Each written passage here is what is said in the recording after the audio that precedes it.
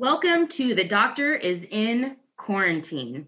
In this podcast series, I'm talking to friends and colleagues in the cannabis and horticulture industries to see how they're doing during the COVID-19 crisis. You'll hear conversations about the impacts we've seen so far on the supply and demand of agricultural products and resources, how travel schedules for work and conferences have been upended, and how we're all coping with toilet paper shortages, or not. My guests also give their predictions for the medium and long-term impacts this pandemic may have on our industries and society at large. The general consensus is that it depends a lot on how long the quarantine will last. With that, I invite you to sit back and join the conversation. If you want to share any of your experiences or observations through this crisis, you can find us on Instagram or LinkedIn. Enjoy. In this episode, I'm talking to Dr. Mark Lefsrud, an associate professor at McGill University who leads the biomass production laboratory, where they develop methods and technologies to improve environmental control, energy efficiency, harvesting and post-harvest handling, and really try to help unearth the bioprocesses of living organisms. Some of my listeners might be familiar with his research topic of amber light, which has the potential to upend everything that we know about, say, red and blue light's effects on PAR. Mark is interesting in that he grew up on a farm in Alberta, Canada, where he learned the value of shortening the nutrient cycle between production and waste, a topic that we discuss. So sit back and enjoy a conversation with Dr. Mark Lefsrud. Hey, Nadia. Good morning. Oh, I guess it's afternoon now. Just a bit after, nothing serious. Okay. Nothing serious. How are you today? I'm doing well. Yourself? I'm doing well. Yeah, we're staying busy. Are you staying busy? Yeah, we started classes again Monday, so I'm teaching online classes. So you weren't teaching for a period of time? Yeah, we had 2-week lockdown. Kicked out of university and not allowed to do. So all classes were suspended for 1 week, and then 2 weeks at the universities and at schools. So we're now trying to figure out how to do things. Huh. So is that like an early spring break? So we had spring break before. So we start classes right after New Year's. So on about the 4th or whatever day that was 5th, I think it was, the Monday after. So we started then. So our spring break is actually the first week of March. So you had spring break and then you had 2 weeks of lockdown? No, we had spring break and then we were back for 1 week and then we did 2 weeks of lockdown. Oh, wow. So now you're teaching online classes. Yeah. So I did my first one yesterday and I have another one tomorrow. But I decided to do it as we've been given flexibility on how we do it, but I'm doing it as a real-time Zoom presentation. And then I record it. And then if people want to watch it afterwards, they can. Oh, that's really nice. Do you get many people who are actually attending live? I got 36 on my first. I have only 3 more lectures until the end of the semester. So I had 2 classes. My one class, I'd already presented all the material. It was just students have to give their presentations, and I have to cancel all that now. But for mine, we were over halfway through, obviously, so I just have to wrap things up now. Well, that's kind of nice. Yeah. You have an early semester like that. Have you guys, I don't really know anything about what's going on in Canada. We're obviously like so consumed with what's happening in the US and whether it's organized or not organized here. And, all the states are kind of taking the lead on how to respond. Has Canada had many infections? Are you guys testing people? Yeah, we're testing. What's our total numbers? So here in Quebec, which is where I'm based, we're the epicenter right now. We became the highest numbers. So we're now the highest numbers. We're currently sitting at 4,611 confirmed. Just in Quebec? That's just in Quebec. So we're at 4,000 confirmed cases. If we look at confirmed cases in Canada, Canada's we're just creeping up to 10,000 right now. Okay. So Quebec has the highest number. We're double what Ontario is. So they're about 2,000 below us, but they had spring break after us. So a lot of this is we had the first spring break across Canada, and then Ontario had it the week after us, where we were back in classes. So we think this is one of the reasons why we're ahead of everybody. Really? Yeah. So do you think they're going to catch up, or do you think that somehow they missed that incubation period when you guys all went back to school for that week? Well, we think we got it all from you guys. Oh, I'm sure China. You did. Yeah, or from China or Italy or wherever they were. So we've had cases from basically all parts of the world coming in. So we were the first back, and then we started seeing cases, but it seems to be a high percentage of young people are getting it here in Quebec. Really? And it's because of all the spring breakers and the people who are still going to bars and such, as opposed to other parts of the world, which seems to be circulating more general population. Mm-hmm. But then if you look at our death rate, we're a lot lower than anybody else. That's interesting. Why do you think that is? Because more young people are getting it and they're able to get through it? Exactly. So if you look at the stats that says for the rest of the world, people, like there's only been a few cases of people under 20 that have died from it, and under 9, almost zero, like tiny percentages. And then it's not until you get over the age of 60 that the numbers start to go up significantly. So is your family doing okay? Yeah, we're in a reasonably nice house and have a property, so I won't say we're in bad shape. Okay. So you actually have somewhere to roam on your own property without having to worry about social distancing, walking down the sidewalk? Well, no, we don't have sidewalks where I live. Oh, okay. So we have to walk on the road or around our property. Okay. So, you'd rather risk it with a car than with a person, at least at this point, right? So. Well, it's also we're suburbia, but not suburbia with sidewalks. So we're kind of what they call sprawl might be the best way to describe it. Okay. And the value of sprawl is that you have a quarter of an acre to yourself or a third of an acre. And the roads, everybody walks and plays on the roads anyway. So it's like being in a rural part of the world. So when you're driving, you just have to know that that's what's going to be there. So you live not really rural, but outside of town. So have you seen much of an effect on your guys' sort of daily life? I mean, obviously, you go to the university. I don't know what your wife does, but does it feel sort of natural anyway, just being at home? So she's a school teacher. And so the university has been shut down. I actually went in yesterday to get some more supplies I moved some of my experiments to my house. Really? And a couple of my students moved their experiments to their house also. So we're doing some experiments at the house, but it's plant growth. So it's not like we're doing high chemical stuff. It's literally just growing plants indoors. And a new definition for indoor agriculture. Yeah. But when I was a graduate student, I was doing this all the time, just because I didn't always want to walk into the university. So if it was a quick pre-test, then it made sense to do it. So okay. I've set up a couple others for a couple neighbors so that they can start testing for me if they want to. And that's awesome. I don't say it's going to be rigorous publishable data, but it's at least testing and seeing how things are working.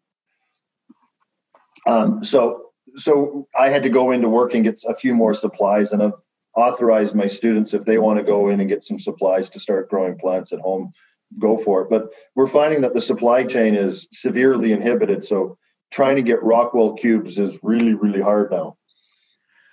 I was wondering about that. I mean, so far, most of the people that I've talked to in the U.S., they haven't felt a disruption in the supply chain yet. But I was curious if in Canada, if you guys source a lot of stuff from outside the country and the borders are locked down and flights can't come in, if you guys are experiencing something different. So at this point, people going for recreational, non-critical travel is banned. And they're toying with making non-critical travel across Canada being banned also. Like they made the recommendation, if it's not critical, don't travel. But we still have local flights are still happening. Okay. There's a few jurisdictions, more remote locations, that have gone into full isolation. So there's no flights going in, and they set up checkpoints. Oh, wow. the border is still running, so they're still trucking things around. When I'm out on the road, it is a reduced traffic load out there, but you still see the truckers hauling things around and moving things around. So, and there's been a bunch of processes that have been considered essential. So I drove past like a hotel, actually where our conference was at, and there's nobody there. And there's a bunch of strip malls along the way, and they're all vacated. But then I go to a shipping and receiving operation, and their parking lot's almost completely full. Wow. So, and they ship medical supplies and other supplies. Well, yeah. So they're flat out. Like, I don't know if they could move much faster than they probably are right now. Wow. Are you guys able to get medical supplies? We've been watching the U.S. news, and I'd say a fair bit of it is there's a lot of people, I think, yelling and screaming because they want to be heard. And Canada doesn't like doing that as a whole. The Canadian culture is not one that if you're down to 2 weeks supply, that we're still going to yell and scream. So we are having a harder time getting supplies, but I won't say that we're carrying on and making it as big a news story as other parts of the world are. Okay. So don't get me wrong, we're short of everything, but we're also ramping up places that can start production. So one of the hockey equipment manufacturers is now making medical supplies kind of stuff. So that's so awesome. And every distillery I know out there is now trying to make hand sanitizer and other cleaning products. So they're flat out on that. And we're similar to the US in that we have provincial jurisdiction. So that's the same as state as well as federal jurisdiction. And health, though, falls under the jurisdiction of the provinces. It doesn't fall under federal jurisdiction. So each province has the authority to do what they want. So each province is doing different levels of isolation or a few places are doing quarantines, but that's kind of rare. We don't have any true stay-at-home orders in the true sense, but highly recommended that you don't go out unless you absolutely have to, kind of things. Right. Yeah, it's been interesting here in the U.S. how it kind of started locally, then grew to the statewide, and then obviously, federally there's pressure for the federal government to make sort of a blanket statement that says everybody just stay home because, I think the map that I saw last night, something like 30 or 40 states do have a shelter in place or quarantine order, but there's a lot of pockets that haven't. And what I find really interesting is that it's not sort of grouped states together. It's like one rebel state in the, surrounded by other states that have quarantine that don't have it. And it just makes me think how they're almost like this keystone in a way that all roads could point to them if they don't self-isolate or quarantine. So our big argument and what the government pushed for and what McGill actually closed the shop a day before than we were told we were supposed to is purely because we're trying to reduce the challenge for the healthcare system. But following the curves and listening to all the people who are doing modeling on this, everybody's going to have to get sick, or if we're lucky, we're going to get vaccinated. But it's not like at the numbers that we're sitting at now, I don't think there's going to be much of a potential of stopping it dead, personally. Right. But it will be recurring and slowly coming back and forth. So we're trying to control it at a certain level. But the challenge ends up becoming is what percentage of infection rate is the medical profession able to handle? And then how do we play with that number? Because if we go full lockdown, but you're in a place like North Dakota, which has very, very low numbers, and a reasonably good healthcare system, then maybe that's too aggressive for them. And so I'm not bothered by the patchwork mentality because some jurisdictions possibly could run and can deal with the numbers and other places can't. So it almost has to be a local decision. That's a good point. Yeah, I just keep wondering, how many of us have actually been exposed to it? How many of us have actually had it pass through us, whether it was asymptomatic or low symptoms? And one question I don't know, maybe you know the answer to, but I haven't heard this, is like with the testing, does it test you that you have it, but does it also test that you did have it? And that if you had it, you're no longer, infectious?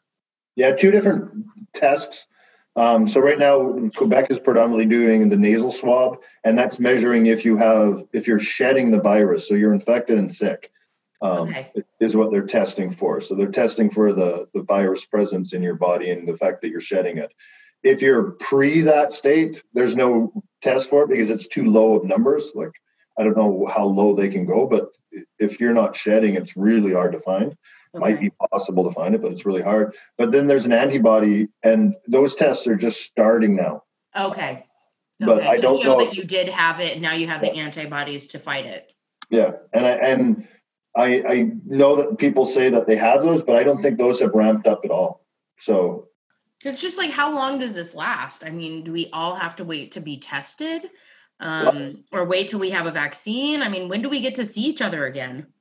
Well, if we were on Zoom Face, I'd see you right now. So. Good call. I've learned that Zoom video through this, at least my level of subscription, does not support good video. And in fact, there's a warning when I log in that says, if you are planning to use video with 3 or more people, then you're going to have crappy quality. And I've learned that even just with one other person, it's crappy quality. So that's why we're just doing audio. Yeah. So because McGill has now a full package for it, obviously we're being given the top stuff. So Right. So I should have had you host the call. Yeah. I was told I'm not supposed to for things other than for education. So that's fair. Okay. Has it been hard switching to online teaching, or because kind of where you're at with your classes anyway, it wasn't too much of a challenge? Well, a couple of years ago, I had a health issue, and I actually was bedridden for a couple months. And so I did a bunch of this from bed already. So when they told me I had to do this again, I'm like, "Ooh, I can do this. I've already done it once."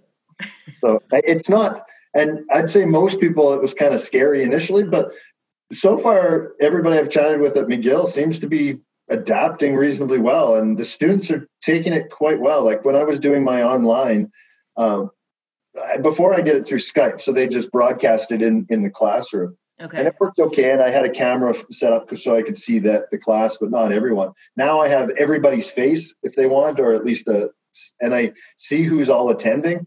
I understand that some might be plural or people aren't there. But then I also have I run a second laptop, which gives me it as a student view. And then I have the chat box. And so people, instead of having the voice, I'm the only one talking and everybody else is typing me questions furiously. And so then I'm trying to answer them and make it real time. So I found it's been quite good and reasonably dynamic. In some ways, maybe more dynamic than a classroom because they have the ability to communicate continuously to me, and I don't have to completely stop the class to answer their questions. Like I can be responding to people, or the other students can be responding. So in some ways, it's more dynamic than I was expecting it to be. That's really interesting. I would totally expect the opposite, and maybe it's because it's an actual class. I mean, I feel like, when you attend a webinar or a conference call, that it can be easy to get distracted by, I don't know, the people around you or your phone going off or whatever. And so it can be harder to be engaged or focus on someone speaking remotely than if you are actually in a room full of people watching a presentation.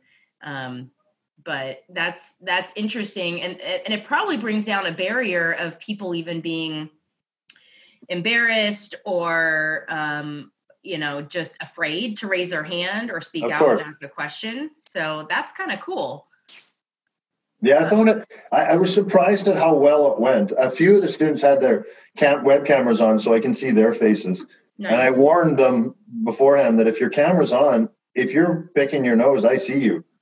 So does everybody else. So be aware that this is live. Has that happened yet?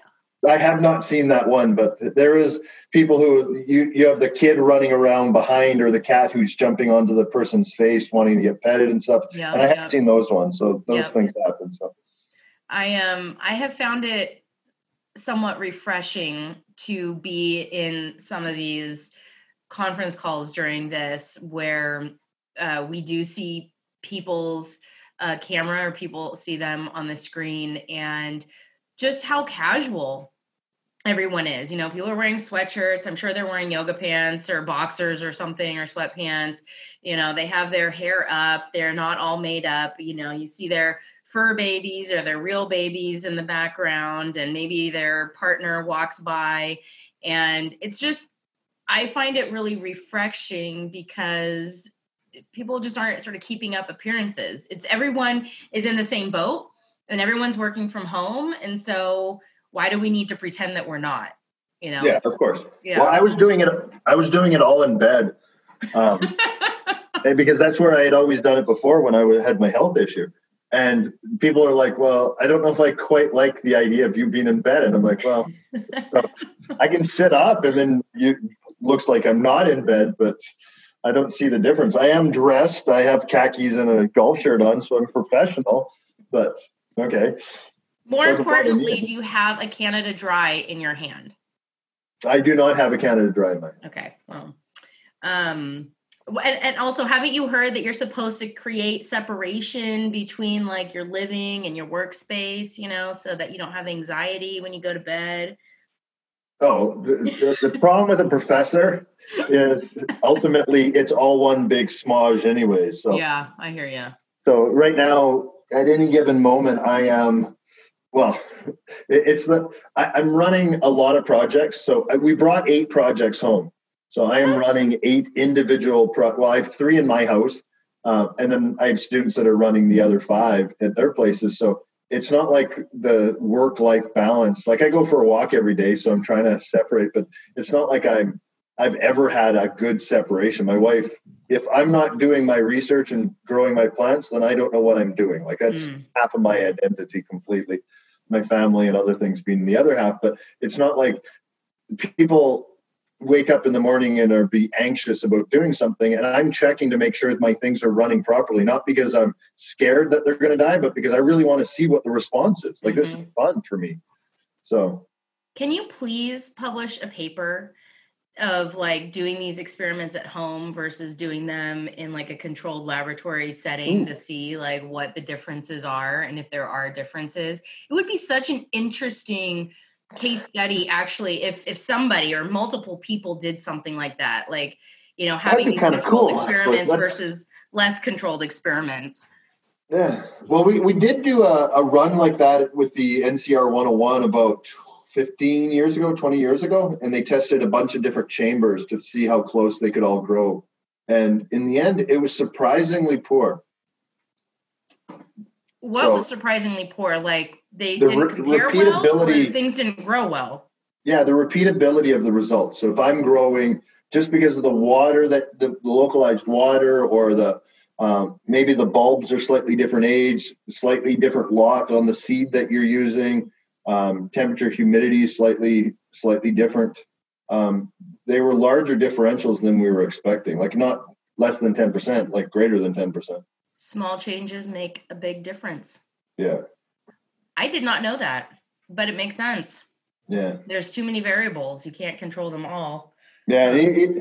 We find that, and it's one of the big arguments, like with organic growers versus non-organic people, and you could do it through controlled environment. The people who are more attentive, obviously, will almost always have better plants. Of course.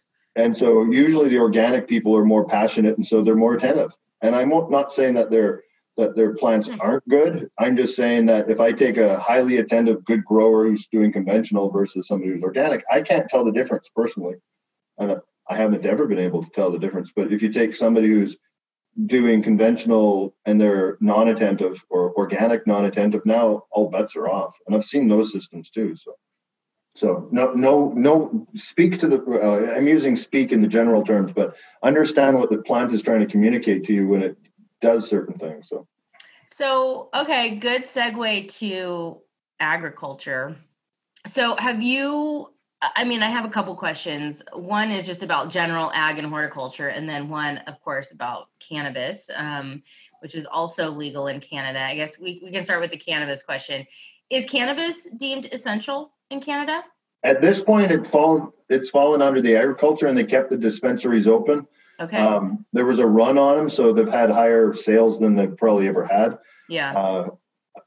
Out of this, because everybody knew they were going to be locked in their house for a while, and higher consumption. People like using it for a stress relief, so I can see that happening. Most of the facilities, this was last week, so I don't know what's happened this week, but last week, almost all the facilities I knew of were still running. Yeah. Huh. I wonder if consumption will go up during these lockdowns, and I'm also curious if more new users, if more people will try it for the first time because they can, or because they're curious, or because they're sick of their beer gut, or because they're not afraid of, drug testing or something like that. I'm super curious what'll happen with cannabis. Yeah, I don't have a good answer, but I know that, so almost all the cannabis companies I've chatted with, that's 3 total. So I won't say a lot. Yeah. And they said they were surprised at how quickly they were selling out. Like they're not ahead of it right now in most cases. Oh, wow. Is there a cannabis delivery service in Canada? So Canada Post, our national carrier, is the only one that's allowed to ship cannabis by shipping. Huh. Otherwise, it has to be through either medical dispensaries, through the, I guess, pharmacy theoretically, right, as well as people who are growing it themselves. But everybody in Canada has the right to grow, I want to say 3 plants. Okay. Maybe 4. I think it's 3 plants specifically. So people are growing these for themselves. And then if you get a medical, so if it's licensed as a medical, then that's the number that can be basically certified for that. So I know some people who are up to have the right to grow, I think it's 75 plants if they're making them into smoothies and things like that. Oh, that's interesting. Yeah. Okay, so the cannabis industry is doing well so far. How's the horticulture industry, the ag industry? Can you remind me? So, what are some of the major agricultural and horticultural products produced in Canada, and are they running full tilt yet? I imagine it's a little bit colder where you are still in April. I mean, have people planted seeds in the ground? Are greenhouses operating? Yeah, so we have 3, I'd say 3 levels. So there's the full controlled environment group. So that's the converted shipping containers or full high production greenhouses. And they grow all year round. So we have a company that's a rooftop greenhouse company here in Quebec called Lufa, as well as like Savoura tomatoes. And we have a bunch of other companies that are scattered around Quebec, a whole boatload in Ontario, lower mainland of British Columbia, and a smattering Alberta and other places that have greenhouses.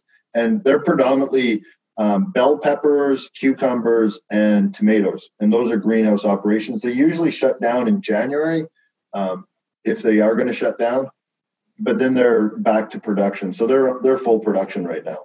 Okay. And our big thing is that because electrical costs are quite low in this part of the world, at least Quebec, the greenhouse operation basically maximize yield for the off seasons of what the rest of the world is doing. So when California and Mexico are at their lower production, that's usually when we try to ramp up our highest.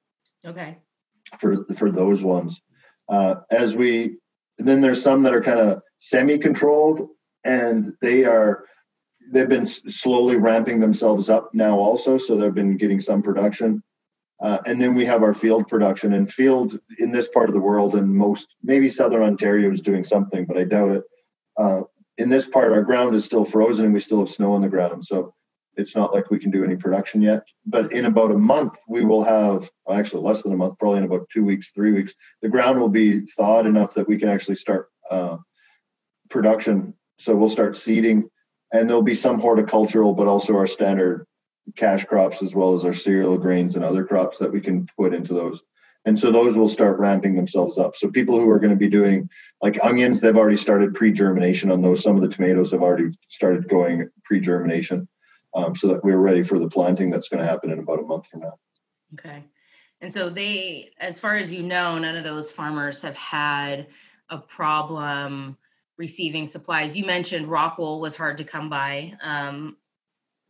What's happening with the greenhouse growers who need rock wool?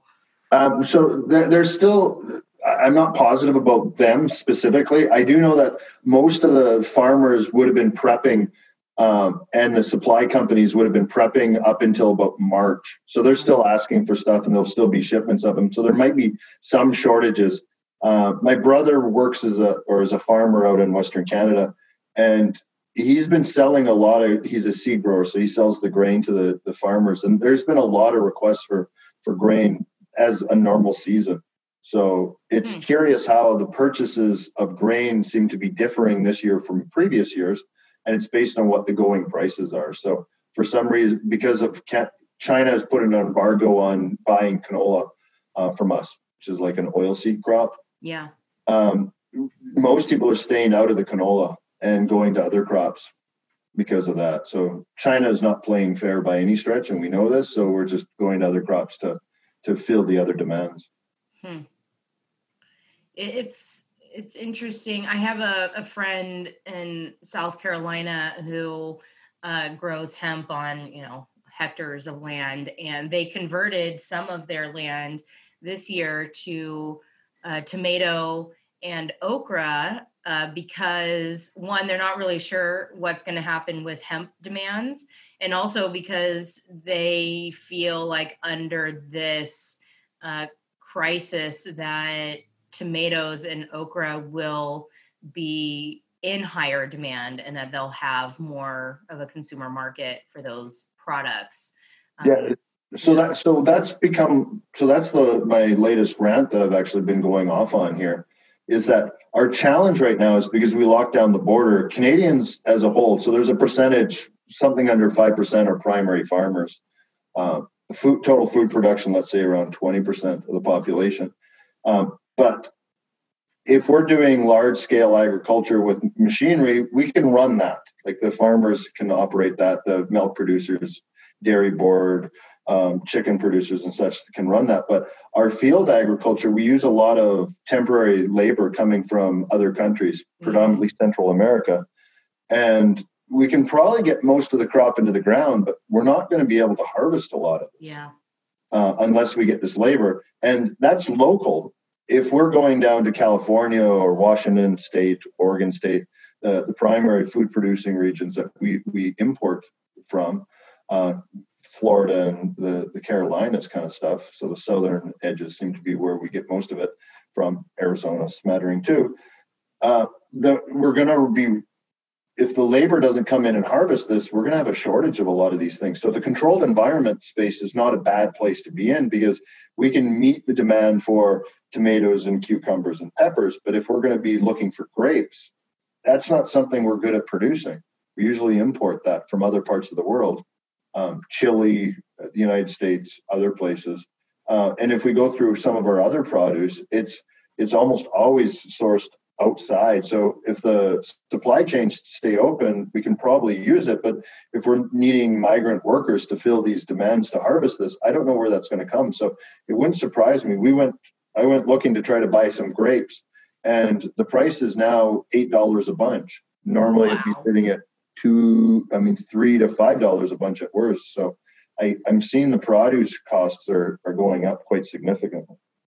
Yeah, that's really interesting. I have been wondering about that, if the labor shortages are going to affect either seeding or harvest. Once you have the seed in the ground, it's like, okay, it's not like you do nothing, but you're letting the plant grow, and you probably don't need as much labor to let the plant grow and produce. But then once you get to that harvest, and even the food processing and post-harvest and all the things that are associated with harvesting that crop, how does that happen?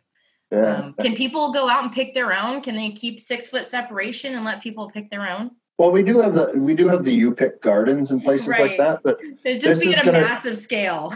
Yeah, this is going to take a change of like the idea of having local food has slowly been building. I've been seeing, so trying not to import. And so, but we've been chatting with local butchers and they've never seen this much consumption ever locally.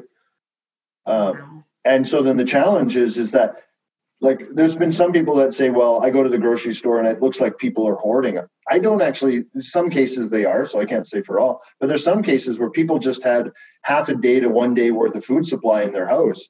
And now they need to have 1 week worth of supply or 2 weeks worth of supply.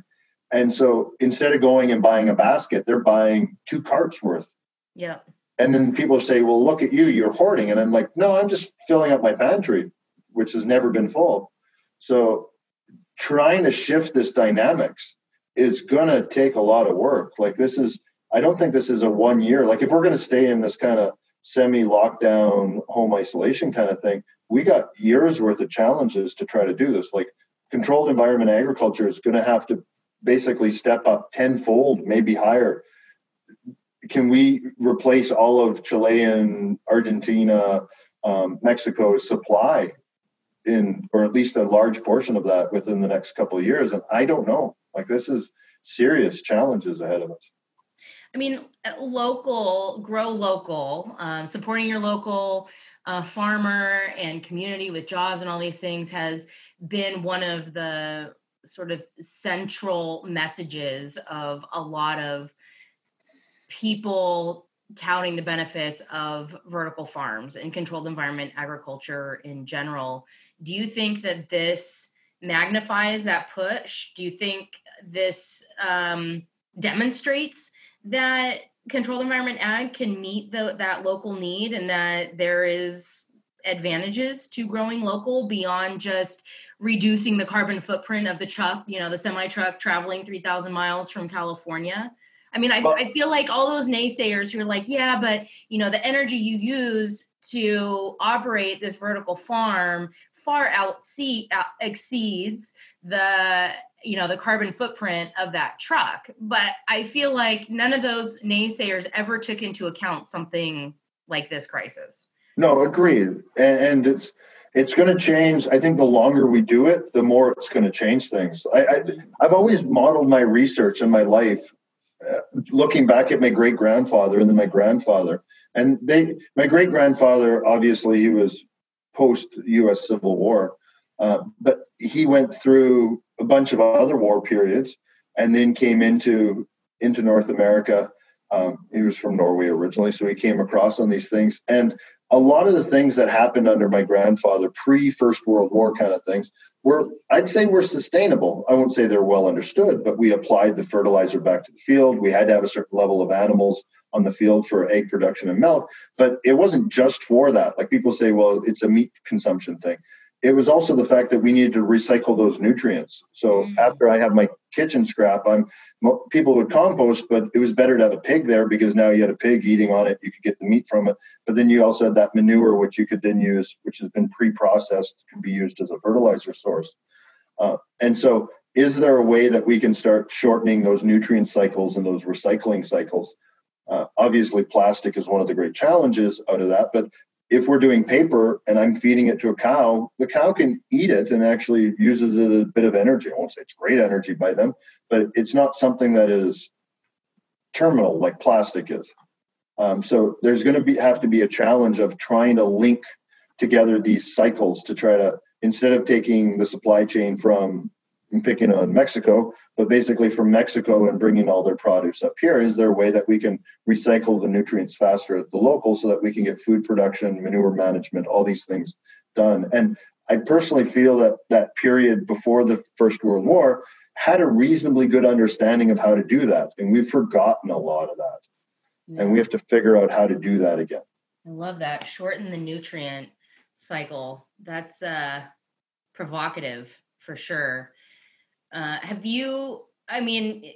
It sounds like you guys probably aren't wasteful people anyway, but have you noticed if your own personal food waste or just waste in general has reduced during this short period we've experienced already? Well, I'm one of these people that I was raised on a farm where anything that was left over became soup. So nice. My dad was a big fanatic and still is a big fanatic of specialty soups of whatever was left over. So I'm quite good at being able to manage the fridge and not do food waste. Plus, we have a benefit that we have a little guinea pig that eats a lot of our peelings and such like that. So nice. So we try to keep that nutrient cycle as low as possible. As a kid growing up on a farm, I would have pigs also, and it was a way to get rid of all of our garden or our kitchen waste products. I never had to compost. I just fed it all to the pigs. So I've never felt that I was poor, and I mean like poor as in like a poor understanding of that cycling system. Right. But this is starting to highlight it and I run into people that go, look how good I am. I have such a low carbon footprint. But then you go hang out with them and you're like, you do know that those things aren't low carbon footprint steps. Like people come to me and say, well, I bought a Tesla car and look how low the carbon footprint is. Great. That's the electricity you're buying. But if you're in a place like Colorado that uses coal power to generate your electricity, you're now no longer a low carbon footprint. That's right. And you have to understand that the lithium ion batteries have a challenge and all these other things have a challenge. So if you want a low carbon footprint, have a horse. I'm sorry, but we're going to go back to horses. Yeah. I mean, it is interesting though, when you mentioned plastic, and I think I don't know what the right adjective is, but I'll just use the word interesting that, they've shown that the virus can live on paper, cardboard, right, for 24 hours, but on plastic for several days. Yeah. And it's just like, that age-old question, paper or plastic, well, suddenly that doesn't become an option anymore. And it also just sort of demonstrates the evil, if I can use that word, of plastic, that it's not really doing us any favors with our health. No, well, but there's a double split to that one. And so the first one is, the reusable bag, which everybody goes is the perfect one. Right. Yeah. I've been to stores now that they're not willing to accept them. Period. Yeah, they won't here in California. Yeah. So, but then the paper plastic thing is paper from a carbon recycling. Paper's nothing wrong with it. It works well from a carbon recycling process. And I'm meaning that from a more general, not whether or not we do it, but the fact that we can do it. Yeah. The plastic becomes a larger challenge because we don't have a good way of recycling that material. Yeah. But if you're wanting to deal with single-use materials like in a hospital, plastic is what's going to keep us isolated and separated. So we have to understand that for certain foods, we want plastic, but wrapping cheeses in plastic, I've always thought was kind of insane because it's a living thing. It's mold. You exactly. want it to breathe. Yeah. So wrapping in plastic, basically you've isolated it and it's no longer that thing. If you're dealing with packages of milk, cardboard works perfectly well for this. So there is ways, and that's why I'm saying go back to history and see how we did it in the past and choose the ones that might not be the most ideal from a carbon standpoint, but might be the most ideal from a nutrient recycling standpoint or a management standpoint. And so we have to, as a society, sit down and say, okay, plastic for hospitals, brilliant, carry on. Plastic for packaging cheese, let's say that's stupid and don't allow that anymore. You heard it here first. Yeah.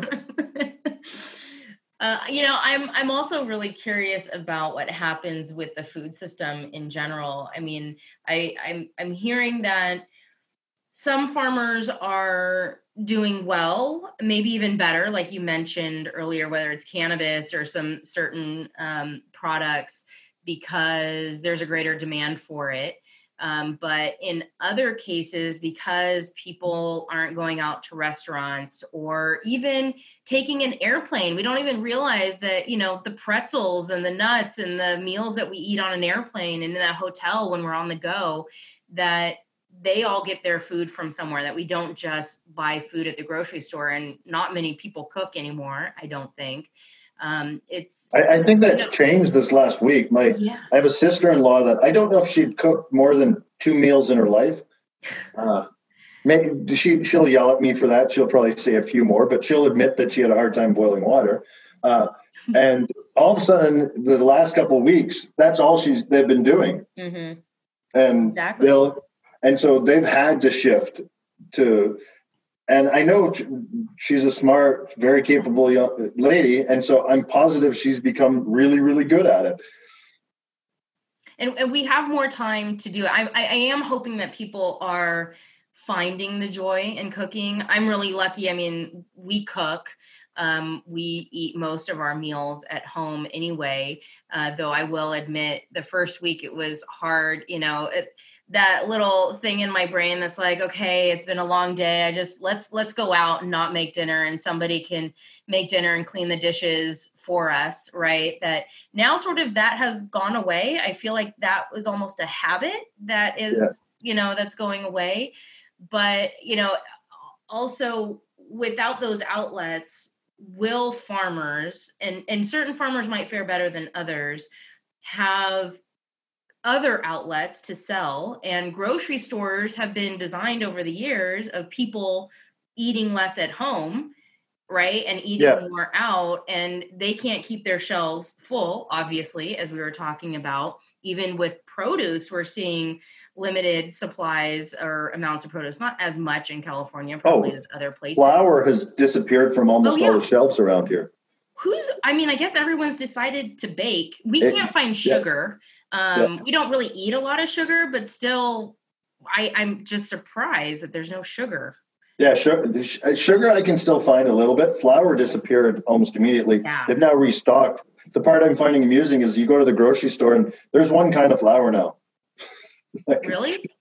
Well, because it used to be all these different versions of it, but if they're going to get sold out, it's hard to restock all versions. So we're going to supply you with the major one. And we know that you're going to get bought out. We couldn't find yeast all of a sudden also because people have been making bread at home. People are making their own bread. Yeah. Well, I love this. I mean, people are going to create new hobbies and just, I don't know. Hopefully this sticks. Hopefully when this is all over, people don't just, run out of the kitchen and back out to restaurants all the time. Nothing against restaurateurs. I have nothing against food service. I like eating a nice meal out for sure. But I do hope that attitudes change and people, find enjoyment in cooking. And I really appreciate Ina Garden and all the other people who are posting videos and recipes on how to cook. That's so awesome. Well, I'm curious because everybody called the people so my great grandparents were basically the pre-war people, and they were listed as the greatest generation. And they did it because they went through the hardship of the 30s and they went through 2 world wars and such. And I'm curious whether or not this time period that we're going through right now is going to do the same thing to millennials, basically turn them into our great grandparents from a social standpoint, an understanding of how communities have to work together and such like that. And it gives promise. I'm not like it is a dark period, but there's also promising things that are coming out of it. Like people are behaving at some level of isolation and they're trying to rally together to try to solve some of these things. And people are still, who would have thought that we would have listed a grocery store worker as a frontline worker? Like I never would have guessed that. And they get clapped. So it's like they get celebrated, which I think is awesome. It's super awesome. It is, because they're risking their lives by being exposed to us and all the things that they're putting on the shelves every single day. It's amazing. So I have to ask you this question. Do you guys have enough toilet paper? Well, a perk that we have is that Quebec has a lot of toilet paper manufacturers because we have a lot of really good food. Yeah. So I went to the store. They were sold out. And you're only allowed to buy 2 rolls of, 12, so 24 rolls at a time you're only allowed to buy. Okay. And it's only one company that's supplying, but if you go to a different store, it's one company supplying. So that's why I'm saying the variability is decreased, but we're not lacking of toilet paper here. Oh my gosh. Yeah. So basically you're saying we need to open the border just so we can get toilet paper into the U.S. Forget Rockwall. We need toilet paper. Can we make a trade? I don't know. Yeah, fair enough. That is hilarious. Okay, so you guys are not lacking toilet paper. Well, lucky you. Lucky for us, we were pretty stocked up before it started. And my mom is, was super concerned. She, before anyone went down on lockdown, just even the hint that there might be a lockdown, my mom went out to the grocery store and bought, a month's supply of food. And, we were kind of making fun of her, like, where are you going to put all of this? Your pantry's already full. Your freezer's full of all these, like fresh delivered meals that are frozen now and not fresh. And, but you have a little bit of your mom in you, and it was like, we have plenty of toilet paper, but I'm just going to buy another package just in case. And that's the last time we've been able to buy toilet paper was like a month ago. So Thank you, Mom, for being paranoid.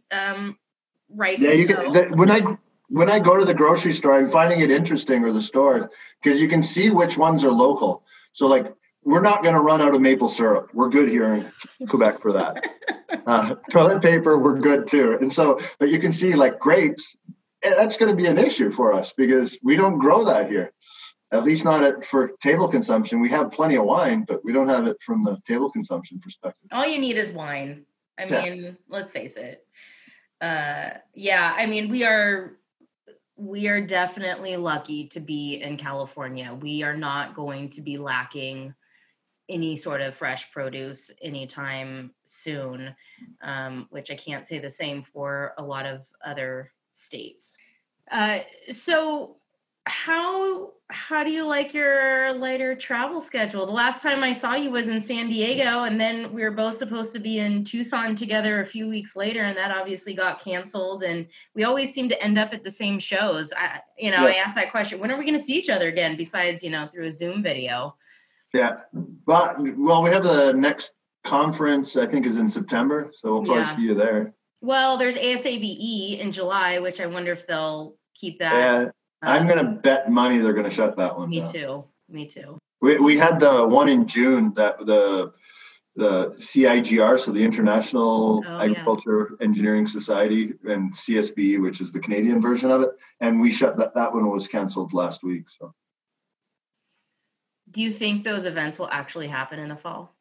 That one's been postponed, I think, a year. So some of them will get canceled and some will get postponed. Yeah. That's what I'm wondering. I mean, I don't know. I mean, everyone says that it's going to die down in the summer. I don't know if that's true or not. And maybe that's just being hopeful. But then, all these other conferences, I have several that were scheduled for September and October and November. And I don't know if they'll actually happen, if I want to go to them, and then they're saying that it might flare back up in the winter. So I don't know.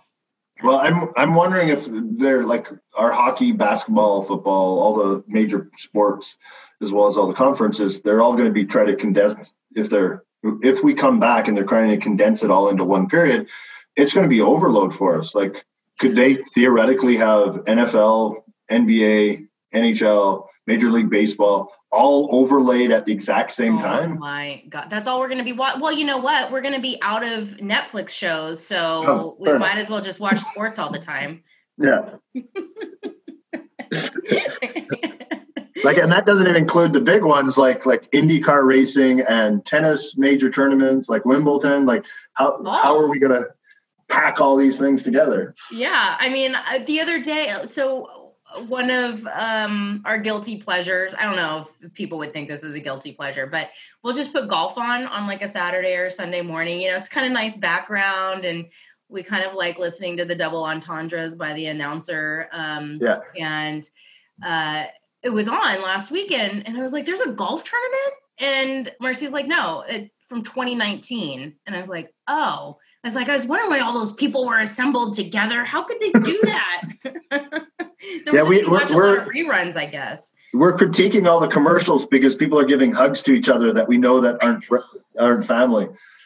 So it's so weird. We watched Blade Runner over the weekend. I don't know if you've seen that movie, but they're in a wet market, basically. I think in Japan, it looks like Japanese writing, and all these people are together, and all the animals with the people, and then they're in the bar, and it was so cringeworthy. It was so hard to watch that part. like forget the rest of the movie. It was just watching all these people in close proximity with each other and with animals. And it was just like, ugh, like when are we ever going to, I imagine we will get over it eventually, but how long will that take? It's a strange feeling. Well, Spanish flu, it took them quite a while. It went through 3 phases. So, well, are you enjoying not traveling as much? I wanted to go to Arizona. I really did. I did too. I was going to spend 3 weeks in Arizona because I had a conference, the NCRA in Tucson, and then 2 weeks later I had a conference in Phoenix. So we were going to stay in a friend's cottage, and we we're going to take our cat with us, and we we're just going to get some Arizona sunshine for 3 weeks. And I am a little sad that that trip in general got canceled, but it also feels good to be at home. Yeah. Well, my kids are getting a little stir crazy. I'm noticing. How old are your kids? 11 down to 9 or 8. Yeah. So are you homeschooling? Well, my wife is a teacher, so so she's got it. Okay. So she's doing some of it, but then last night we started pre-seeding for our garden. So we spent a good 2 hours setting up cubes and pre-seeding. And then I brought home a few sample things that I'm testing. So we're seeing how well we work with that porous concrete and seeing if we get what our lettuce will turn out on that. We've grown it before, but now my kids are in charge of it. So it's a slightly different challenge. What a good science experiment for them. Exactly. Yeah. So many learning opportunities. We have a little mini 3-level vertical farm in our office. So it just came to full bloom. It's been about 4 weeks since we germinated. We have arugula and romaine and butter lettuce and basil. The basil will take a while still. But so this week, we're just like, okay, we have to start harvesting. What are we going to do with all this produce? So, of course, we're eating some, taking some to Marcia's mom. And then we have some friends and family. One of my coworkers were like, Lydia, you need to come to the office and get some of this lettuce, that you planted. So her husband came by, and our office is on the 2nd floor. And so Marcia bagged up, like 5 or 6 Ziplocs of lettuce, put it in a paper bag, and then dropped it down to Lydia's husband in his truck. And then he drove away. Oh, nice. So we're literally doing drop-offs. Drop off the balcony. Get your lettuce. Well, I have strawberries, but nothing serious enough that I can feed anybody yet. But my kids go down and get a strawberry a day in our little garden system downstairs. So nice. Well, this was really fun to talk to you. Likewise. Thank you for your perspectives from so many angles of your experience and being in Canada. I do think that a lot of people are going to be really interested in your thoughts, and I hope I don't get in too much trouble for anything that I said. I tried not to say anything too controversial. So. You say that for the conferences when you talk about Amber Light. That's really controversial. I'm trying to push it one step farther, but That's another conversation. Okay, excellent. I am in full support. So we're trying to get a paper published, but we're having challenges because people don't accept our underlying argument. So really? Yeah. Well, people keep inviting you back to talk. So I think people like the controversy. Yeah, fair enough. All right, Mark. Well, talk to you in a couple hours, and thank you again. This was problem. Fun. Thank you. All right. Bye.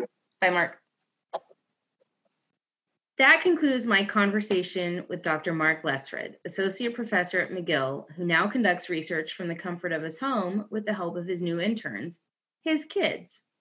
I really am curious to know how his home research findings might compare to more controlled laboratory tests. If the growth chamber experiment is any indication, they may not be too far off from each other. I found it interesting to learn that his students are more engaged attending classes online. I wonder if other teachers or professors have had the same experience.